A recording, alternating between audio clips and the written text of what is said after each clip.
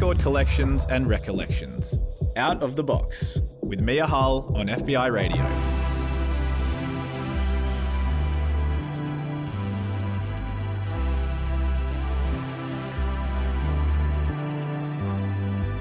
Hey, thanks for tuning in to FBI Radio 94.5. I'm Mia Hull and this is Out of the Box.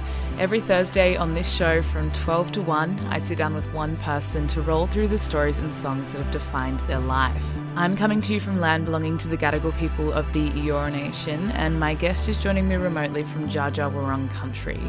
I want to take this moment to acknowledge that both of us are coming to you from unceded Aboriginal land.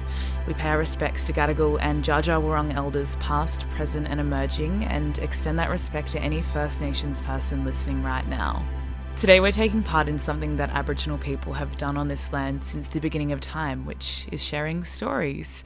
And I am joined by a storyteller. Her name is Eliza Hull. She is an artist, writer, journalist, and disability advocate. Throughout the show today, I want to jump into each of those individual titles and look at the different ways they've affected her life and the different ways they intertwine. Eliza Hull, thank you so much for joining me on Out of the Box today. Oh, thank you so much for having me. Let's first hone into the title of author. You've just released a book. Congratulations. Can you tell me a little bit about it? Yeah, so I guess it really began, the idea began 8 years ago when I was pregnant with my daughter. And I had faced discrimination when I was even thinking about having children by my neurologist. I went to him really excited that I had fallen in love and was hopeful for the future. And I said to him that I really wanted to start thinking about having kids.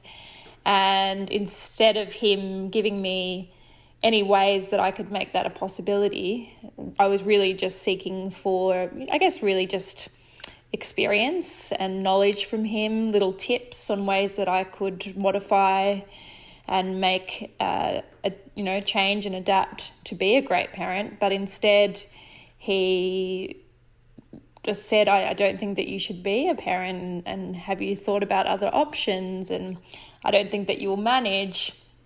And I remember just feeling a lot of shame and vulnerability in that moment. And if I had have listened to him, I wouldn't have the two gorgeous children that I have today. When I finally became pregnant, I was searching for a book like this because I wanted to feel less alone in my decision to parent. And there just really wasn't anything out there. You get given all these stacks of parenting books, so many of them, but I couldn't think of one that accurately or authentically represented a parent with a disability. And so really it came from that need of wanting to feel less alone as a person with disability embarking on parenting. I wanted to create it for anybody that was in my situation as a person with disability contemplating becoming a parent, just feeling represented. And there's 25 parents in this book that identify as disabled or deaf or having chronic illness. And I think that it will enable change, especially in the medical system, but it will also be that book that will, enable more people with disability to have parents and feel represented and know that they can be a parent, which is very exciting. I'm interested in what you said about becoming a parent and, wishing that you had this book and wishing that you had that guidance. What is it like to find other people in the community who are parenting with disabilities? How did you get all of the writers together on this project? It was a really hard job, I'm not going to lie, because I wanted to make sure that I had a real cross-section of diversity. So that being different disability and also people from other diverse groups, making sure that I prioritise First Nation writers, culturally and linguistically diverse writers that identified as non-binary and queer. So, and then also location. I wanted to have a broad range of people from various locations around Australia. So, huge task, but I'm really proud of the people that I have put in the book. And I think that this book could have been times 20 more of them with all different writers and voices. But in the end, there is a really great varying experience, unique experience. And I think also around subject matter as well, each experience is very different. Whilst there are common threads between all of our stories, they're very unique. Ultimately, I think it's been just wonderful to feel very connected to these parents, and we've created a group online now where we can just chat and talk to each other and ask questions and know that we're not going to be judged or discriminated against. Ultimately, it's created further connection, and it's been a really positive thing for all of us. I love that, and I love the use of the word purposeful. I want to circle back to that later in the show, and I want to circle back to all of these little snippets of your life that you've just given me in describing your book. It's called We've Got This, and I'll put the details up in the programs page on fbiradio.com. One of the snippets that you mentioned was your work with the South Sudanese community, and you have actually chosen a song by South Sudan's king of music, Gordon Kowang. Tell me about this one, Eliza. Yeah, so Gordon, we just performed together on the weekend at the Brunswick Music Festival. We spoke about our experiences of having disability, and he's a blind man. He's from South Sudan, and I just adore his music. I find it very... I mean, joyous is a word that comes to mind. I feel like his mission is to create unity. So he wants to enable people to see everybody as people, which might seem very simple, but ableism and racism exists, and ultimately, like, his music is one step towards a more peaceful world, and that's why I love it. And I really enjoyed doing the event with him and hearing his unique experiences of living in South Sudan and being blind, and using music as a way to fill his purpose. And as I said, I have worked with the South Sudanese community, which was a tricky process because I didn't ever want to overpower, which I mean, I know I wouldn't have anyway, but I just didn't want to come into a space where I was taking up space.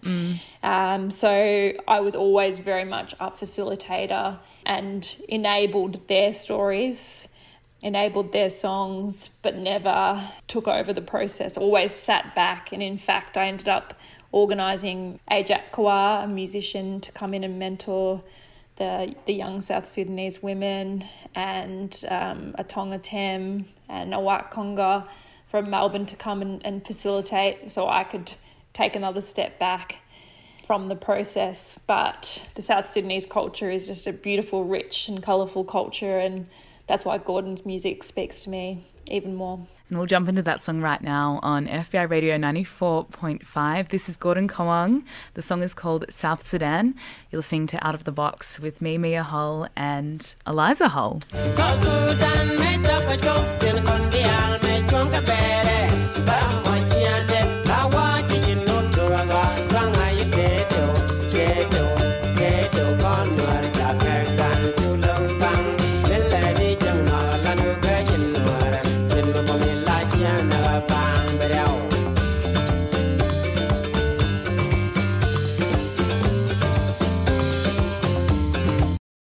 You're listening to FBI Radio 94.5 DAB, or if you're streaming via the podcast or on the website, that was South Sudan by Gordon Kowang, chosen by my guest on the show, Eliza Hull. I'm your host, Mia Hull, and while that song was playing, Eliza said, we should probably specify that we're not related.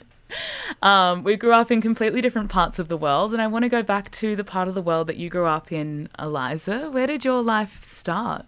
So I was born in Kerrang and grew up in Kahuna until I was 5 years old.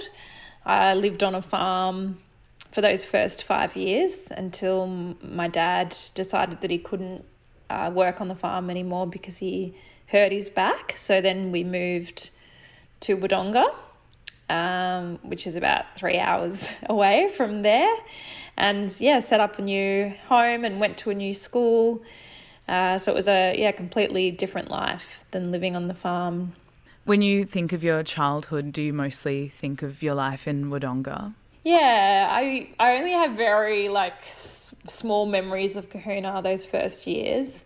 Yeah, quite visual memories. I do have one vivid memory of jumping on the back of a motorbike and putting my sister on it without my parents' permission and without my parents on the motorbike, and driving off and my dad screaming, and we lived on a major highway, and so I got out of the farm and down towards the highway and I was 5 years old, 4 or 5 years old. How old was your sister? She was 2. Oh no. Yeah. So I just remember my dad being really frightened, and I guess we could have died, but I'd been watching Dad start the motorbike and for so long on the back of it, and just thought, oh well, I'll give it a go, I'm sure I can drive it. So that would have been a pretty scary experience for Dad, watching me drive off on that with that as in such a young age. Yeah, and then you head to Wodonga, start living your life there. And Eliza, you now identify as a person with a disability. When did disability first touch your life? Yeah, so I was about 5 years old and had just started a new school and started falling over. And I remember vividly having blood all over my knees every single day because the rocks, I remember along the driveways of the school, just constantly falling on it every day. And I just couldn't walk. I just found it so tricky and just couldn't stop falling over. And Mum and Dad took me to the Royal Children's, very unsure what was happening.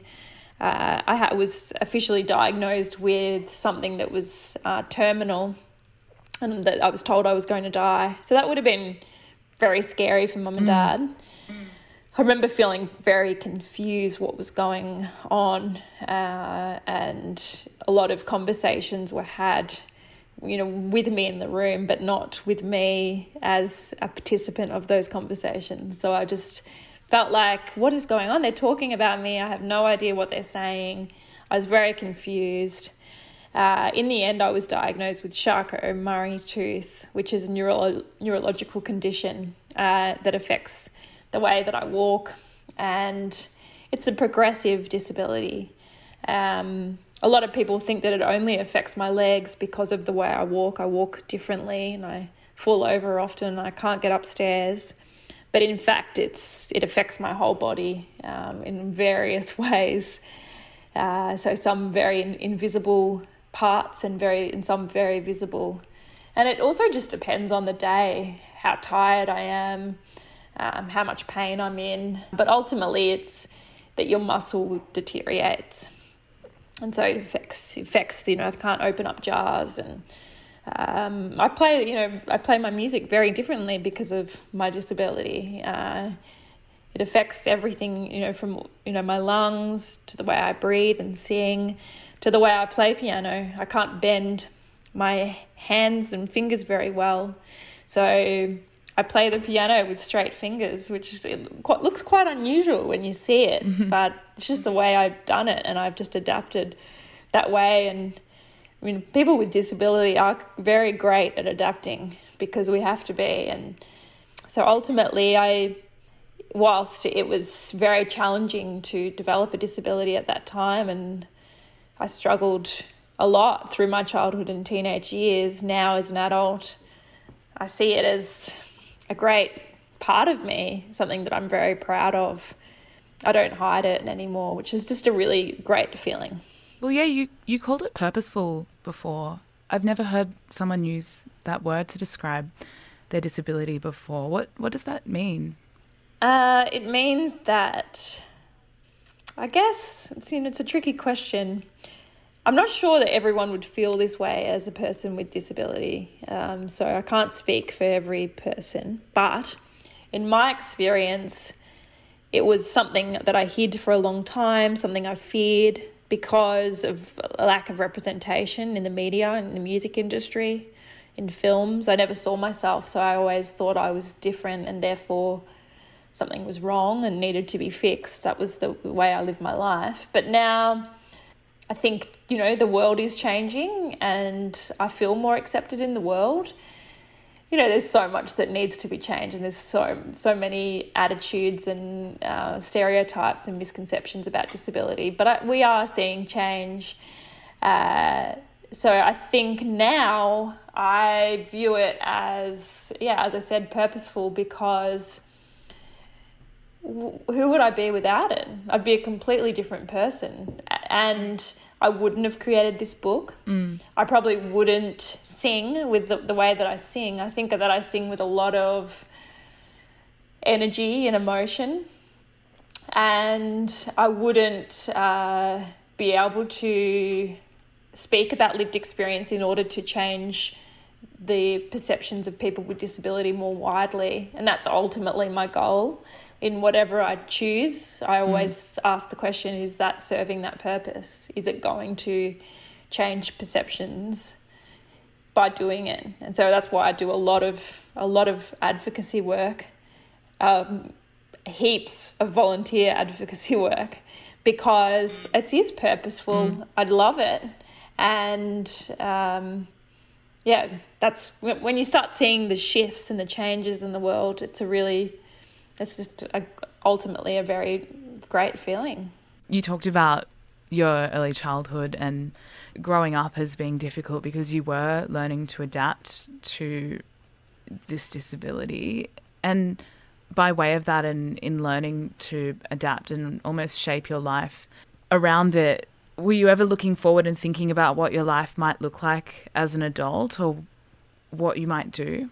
Yeah, I think that through my teenage years, I experienced a lot of bullying, like people at school walking behind me, mimicking the way I walk and making noises, people laughing, people asking what's wrong with me all the time, people getting excited when I'd had surgery, hoping that I was going to be fixed, people stopping me on the street and praying for me. I think you start thinking, okay, I do need to be fixed, I need to change. And so therefore you then spend the rest of your life hiding your disability, and it can be really overbearing at times, hiding who you are.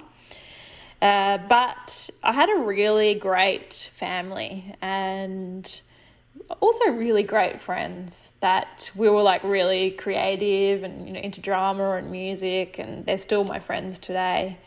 So I think we just, having that family and having my friends, I saw the world as like a possible world for me. And I come from quite a privileged background, really. My parents both worked, teacher and owned a business. And I know that that's not the case for everyone, but I think having that support system in place just made me feel like I could do things and I could make music and put the music out into the world. And so whilst I was hiding all the time, I was still very excited about the future. And in a couple of minutes' time, we will talk about the future and the music that you've gone on to make. But first, you've chosen a song by John Lennon to play on the show, Eliza. Tell me about this one. Yeah, so my grandmother, she's my only grandmother that I've been able to meet. And she... she's not the most creative person. She's not really musical, although she can play a little bit of keyboard. But every year at Christmas, this was the traditional song that we played at the dinner table on Christmas. And so it just, I guess, reminds me of family and being around the table and singing this song all together.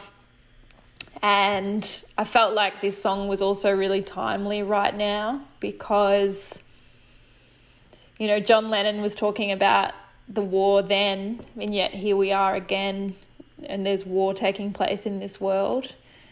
And I can't believe that humans would do that to each other. I still can't believe that we would do that in this modern world. So it's very, very sad. So I guess I just wanted this song to be heard right now. You're listening to FBI Radio 94.5. This is Imagine by John Lennon. You may say I'm a dreamer, but I'm not the only one. I hope someday you'll join us,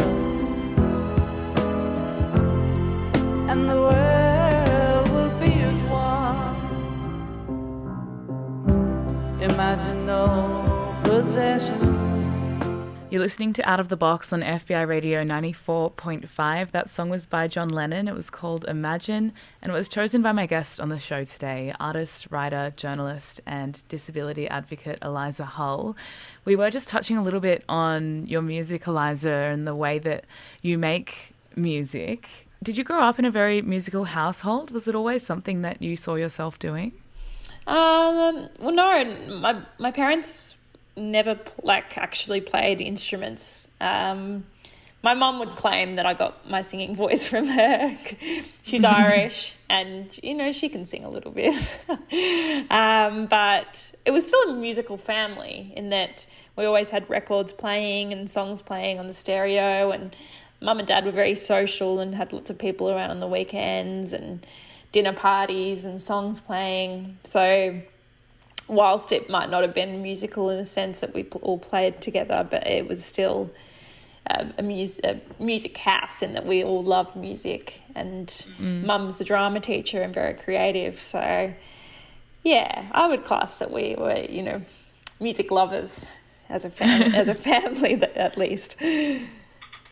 Where were you in life when it started to stick out to you a little bit more and you started to think of it more as something that you would do rather than something that you just loved? Yeah, as a child, I used to make the whole house the concert, and so the kitchen would be backstage, the lounge room would be the stage. I'd warm up in the kitchen and pretend that I was going to go onto the stage, and yeah, so there was a lot of that kind of pretending. I'd get friends to pretend they were Molly Meldrum and interview me. Yeah, just doing make-believe interviews. But it wasn't until we had a family friend who passed away, and she'd written in her will that she wanted her piano to be given to somebody that was wanting to make music a career and wanting to play the piano. And luckily I was chosen. And so the piano got shipped to our house. And I'll never forget the day it came was the day I wrote my first song.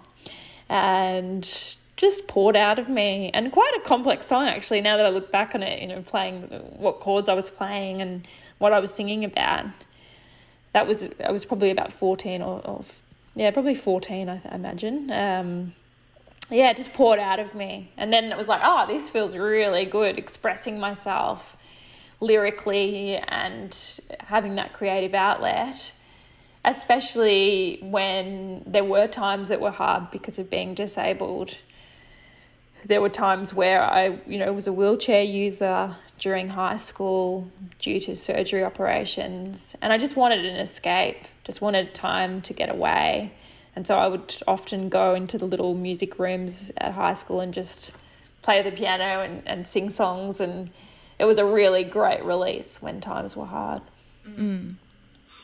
Earlier in the show, you talked about how your disability impacts your music making, and it was kind of more of a mechanical way. You talked about how you play with your hands flat on the piano and how it impacts the way that you sing. I'm wondering if there's more of a thematic way, like you talked about it as a release as well. What kind of informs it? What's behind the music that you make, and what kind of stories are you trying to share through it? Right now I'm writing a record that is about disability. And whilst I don't use the word disability, I'm speaking about the experiences of self-acceptance, identity. For instance, there's a song that's coming out soon called Here We Come, And it's about the way that it feels like people, and especially women, are stepping forward and speaking truth. And so it's Here We Come is all of us coming, really just almost like we're coming out of this time, and instead we're stepping into a world of truth and a world of authenticity. And, the chorus line is all these walls that I built to protect myself are falling down to the floor. And all of those murmuring ghosts that followed me home at night, they won't haunt me anymore. And I guess I'm just talking about the walls of hiding, the walls of protection that I used to think were important for self-protection. I am letting them go now, and I'm speaking truth, and I'm being myself, and I don't want to hide anymore. And I think when I write these songs and I sing, it's just that extra energy towards being true to myself and expressing who I am. When can we expect that album? Is it coming out anytime soon? Yeah, it'll be out at the end of this year, and I'm working with two great producers, a man called Pip Norman, who's worked with Baker Boy, and loads of other artists, and Georgia Sally Banks, who goes under Odette. She's a great singer, a songwriter, and she's working on it as well, and it's been a real privilege working with the two of those people. Amazing. Well, we'll keep an eye out for Eliza Hull's new album at the end of the year. In the meantime, we'll have to listen to some Janis Joplin to tie us over, Eliza. Why did you pick this one to play on the show today?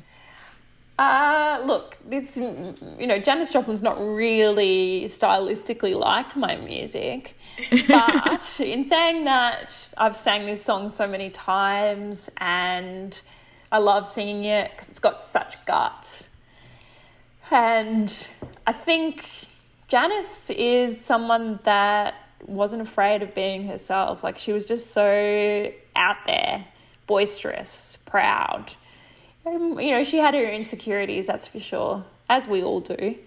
But she went and lived her dream, even though her parents told her not to. She did it, and she was really courageous. And so that's why I love listening to her music. This is A Piece of My Heart by Janis Joplin. Do stay tuned. You're listening to Out of the Box on FBI Radio 94.5 with Eliza Hull.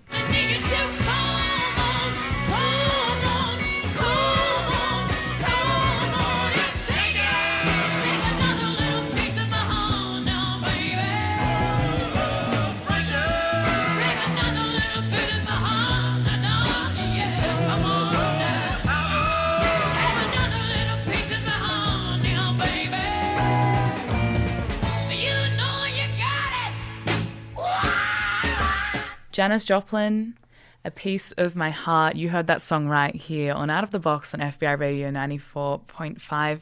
I'm Mia Hull. I'm joined by Eliza Hull, who chose that song. And, Eliza, at the top of the show, I rattled off all of these titles that you hold: artist, writer, journalist, and disability advocate. I do want to dig into the title of journalist. Why were you interested in journalism? Good question. As soon as I could start writing, I wrote in my journal that I wanted to be a musician and a journalist. And I think what I was really saying was I want to be a writer.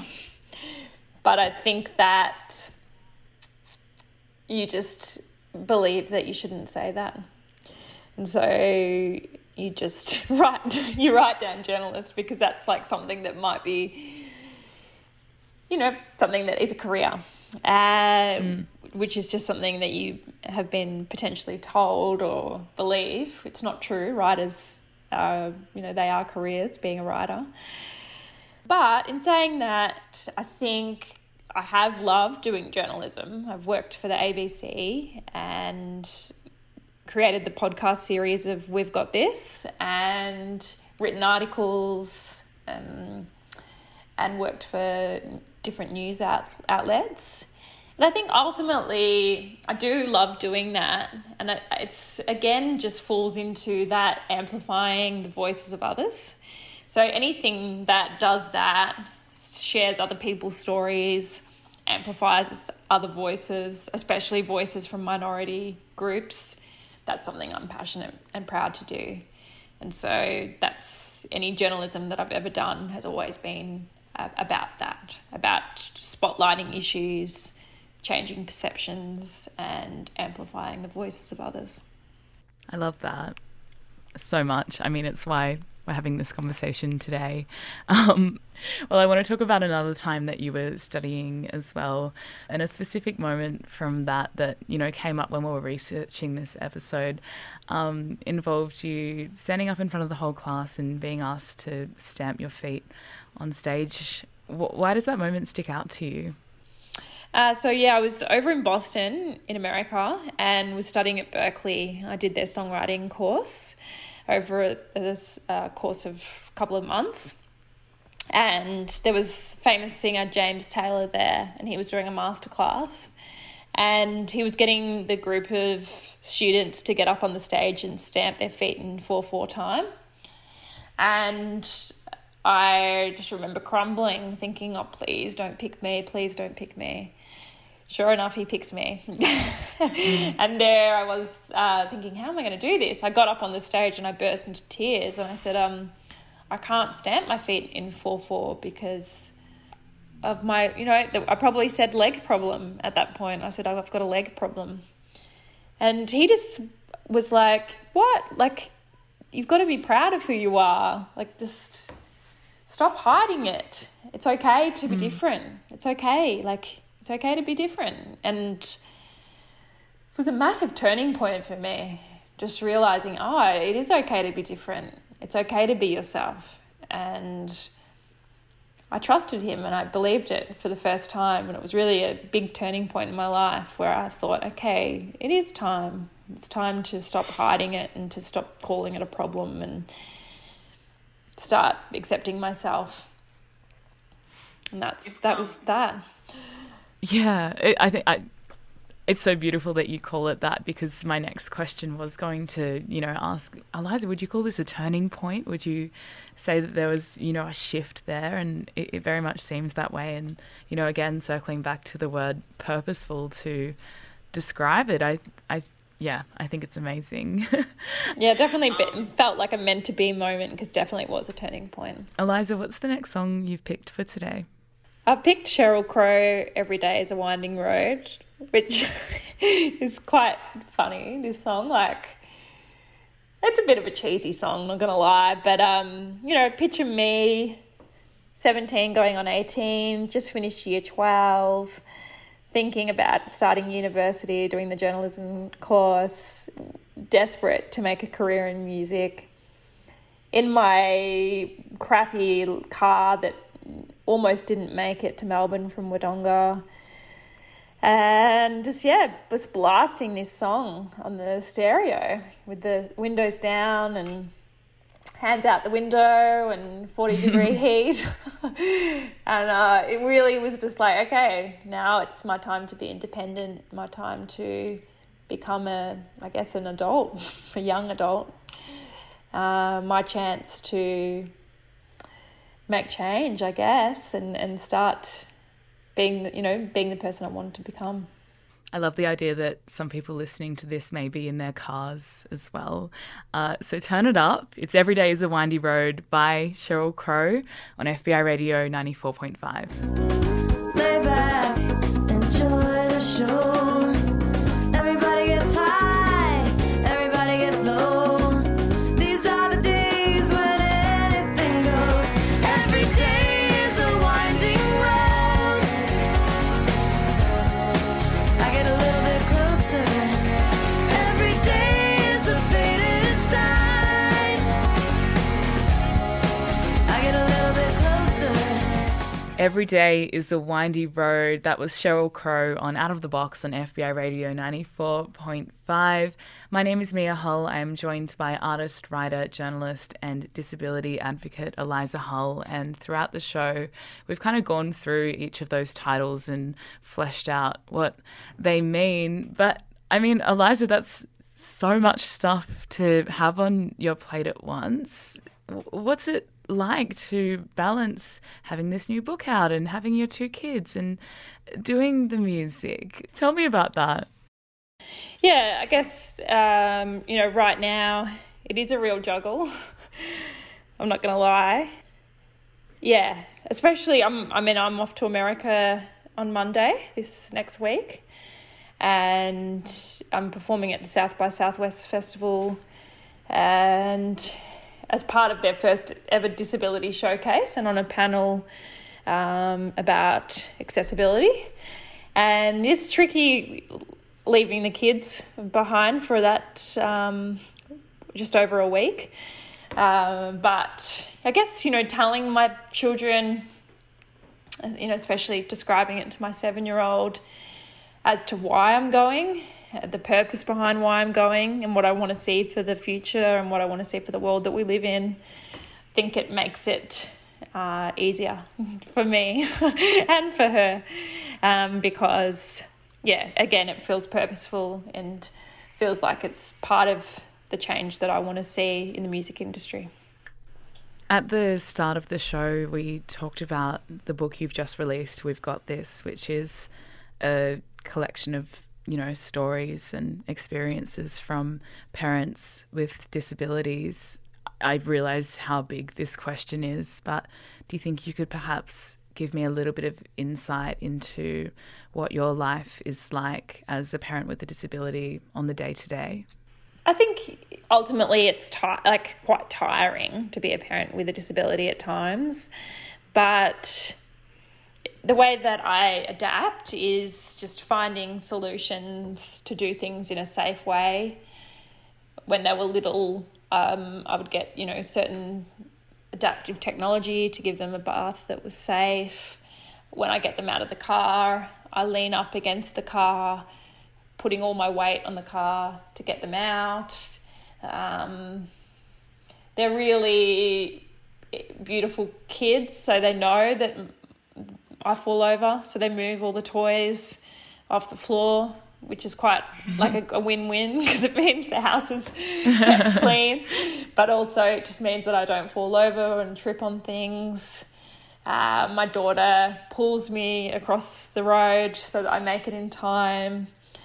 Then, by having a disability in the home, I'm creating a more inclusive family. My daughter is open to diversity. She's very proud to have a mother with a disability. And she sees it as something that's a positive. She doesn't see it as a problem to fix. And whenever anyone asks, she'll always proudly say, my mum has a disability. It's purposeful. Exactly. And, I guess that's a little bit of the many stories that can be found in your book, We've Got This. I'll put a link to it up on the programs page on fbiradio.com. So if anyone does want to read it, that's where you can find it. Eliza Hull, it's been such a privilege getting to speak to you today on Out of the Box. Is there anything else you'd like to add before I let you go? No, not really. I just really enjoyed our chat, and if anyone's interested in the book, it's in bookstores now, and it features parents with disability and parents that identify as deaf and having chronic illness. And I think I really hope that it enables change in the medical system, and I hope that it reaches people that might be contemplating having children, feeling alone in their decision, and hopefully this book really enables them to feel less alone and to feel represented in these stories. Also, if you are a parent and you have a child with a disability, I feel like this book is also a way to show you what is possible for your children. Amazing. What song would you like to end on? Yes, this song is Florence and the Machine, and it's called Shake It Out. And this one's just a really empowering song that, it makes me feel really joyous and happy, I guess, as well. And also just, really feel like I can be true to who I am and be authentic and be proud. Beautiful. We'll dive into it right now on FBI Radio 94.5. It's Shake It Off by Florence and the Machine, chosen by my guest on Out of the Box today, artist, writer, journalist and disability advocate Eliza Hull. Thank you so much for tuning in. If you did want to find any of the things Eliza and I have spoken about, I'll put the details up on the program's page on fbiradio.com. While you're there, you can also see the full list of the songs that Eliza brought to the show. You can also listen back for the program's page if you like, or via the podcast, wherever you get your podcasts. Big shout out to producer Claudia for getting this episode together for me. And stay tuned, lunch is right around the corner. FBI. Tonight